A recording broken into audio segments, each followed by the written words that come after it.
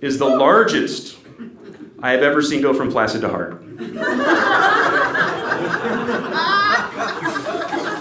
Some of you understand why that wasn't a compliment. She's calling me the world's biggest grower. That is not a compliment. She's complimenting a relative unit of change, not absolute length.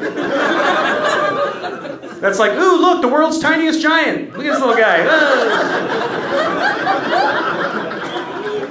The tallest tree in the bonsai forest. Whoa, so majestic. The smartest Kardashian. It's just, that's not,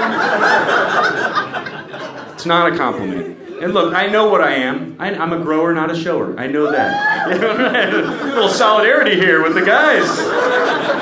We're getting somewhere. We're stepping out, buddy. It starts a little shy. It gets to a perfectly healthy length. It's no big deal, but I'm still self-conscious. Like right before I walk through the X-ray scanners at the airport, like right before I walk in, I just give it a couple tugs, man. Yeah. I get a little X-ray chubber going. Yeah.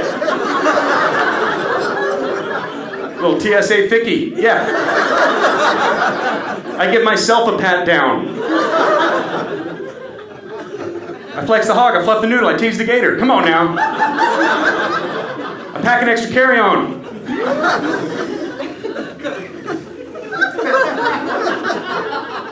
I put it in the full and upright position. All right, is that too many? I feel free to move around the cabin. All right, that's it.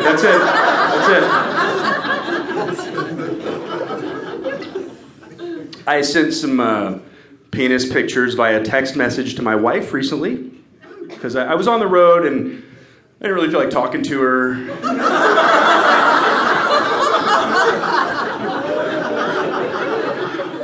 But I just wanted her to know I was thinking about her, right? So I sent off a couple dick snaps, you know what I mean? Women are weird about it. They're like, why do you guys do that? Because we have external genitalia. We want it everywhere. It's easy. It's just click, boom, send. Just like that. Women, if you want to send a little snatch shot, you got to like get in front of the bathroom mirror, do one of these deals, you know, where you're like arching your back.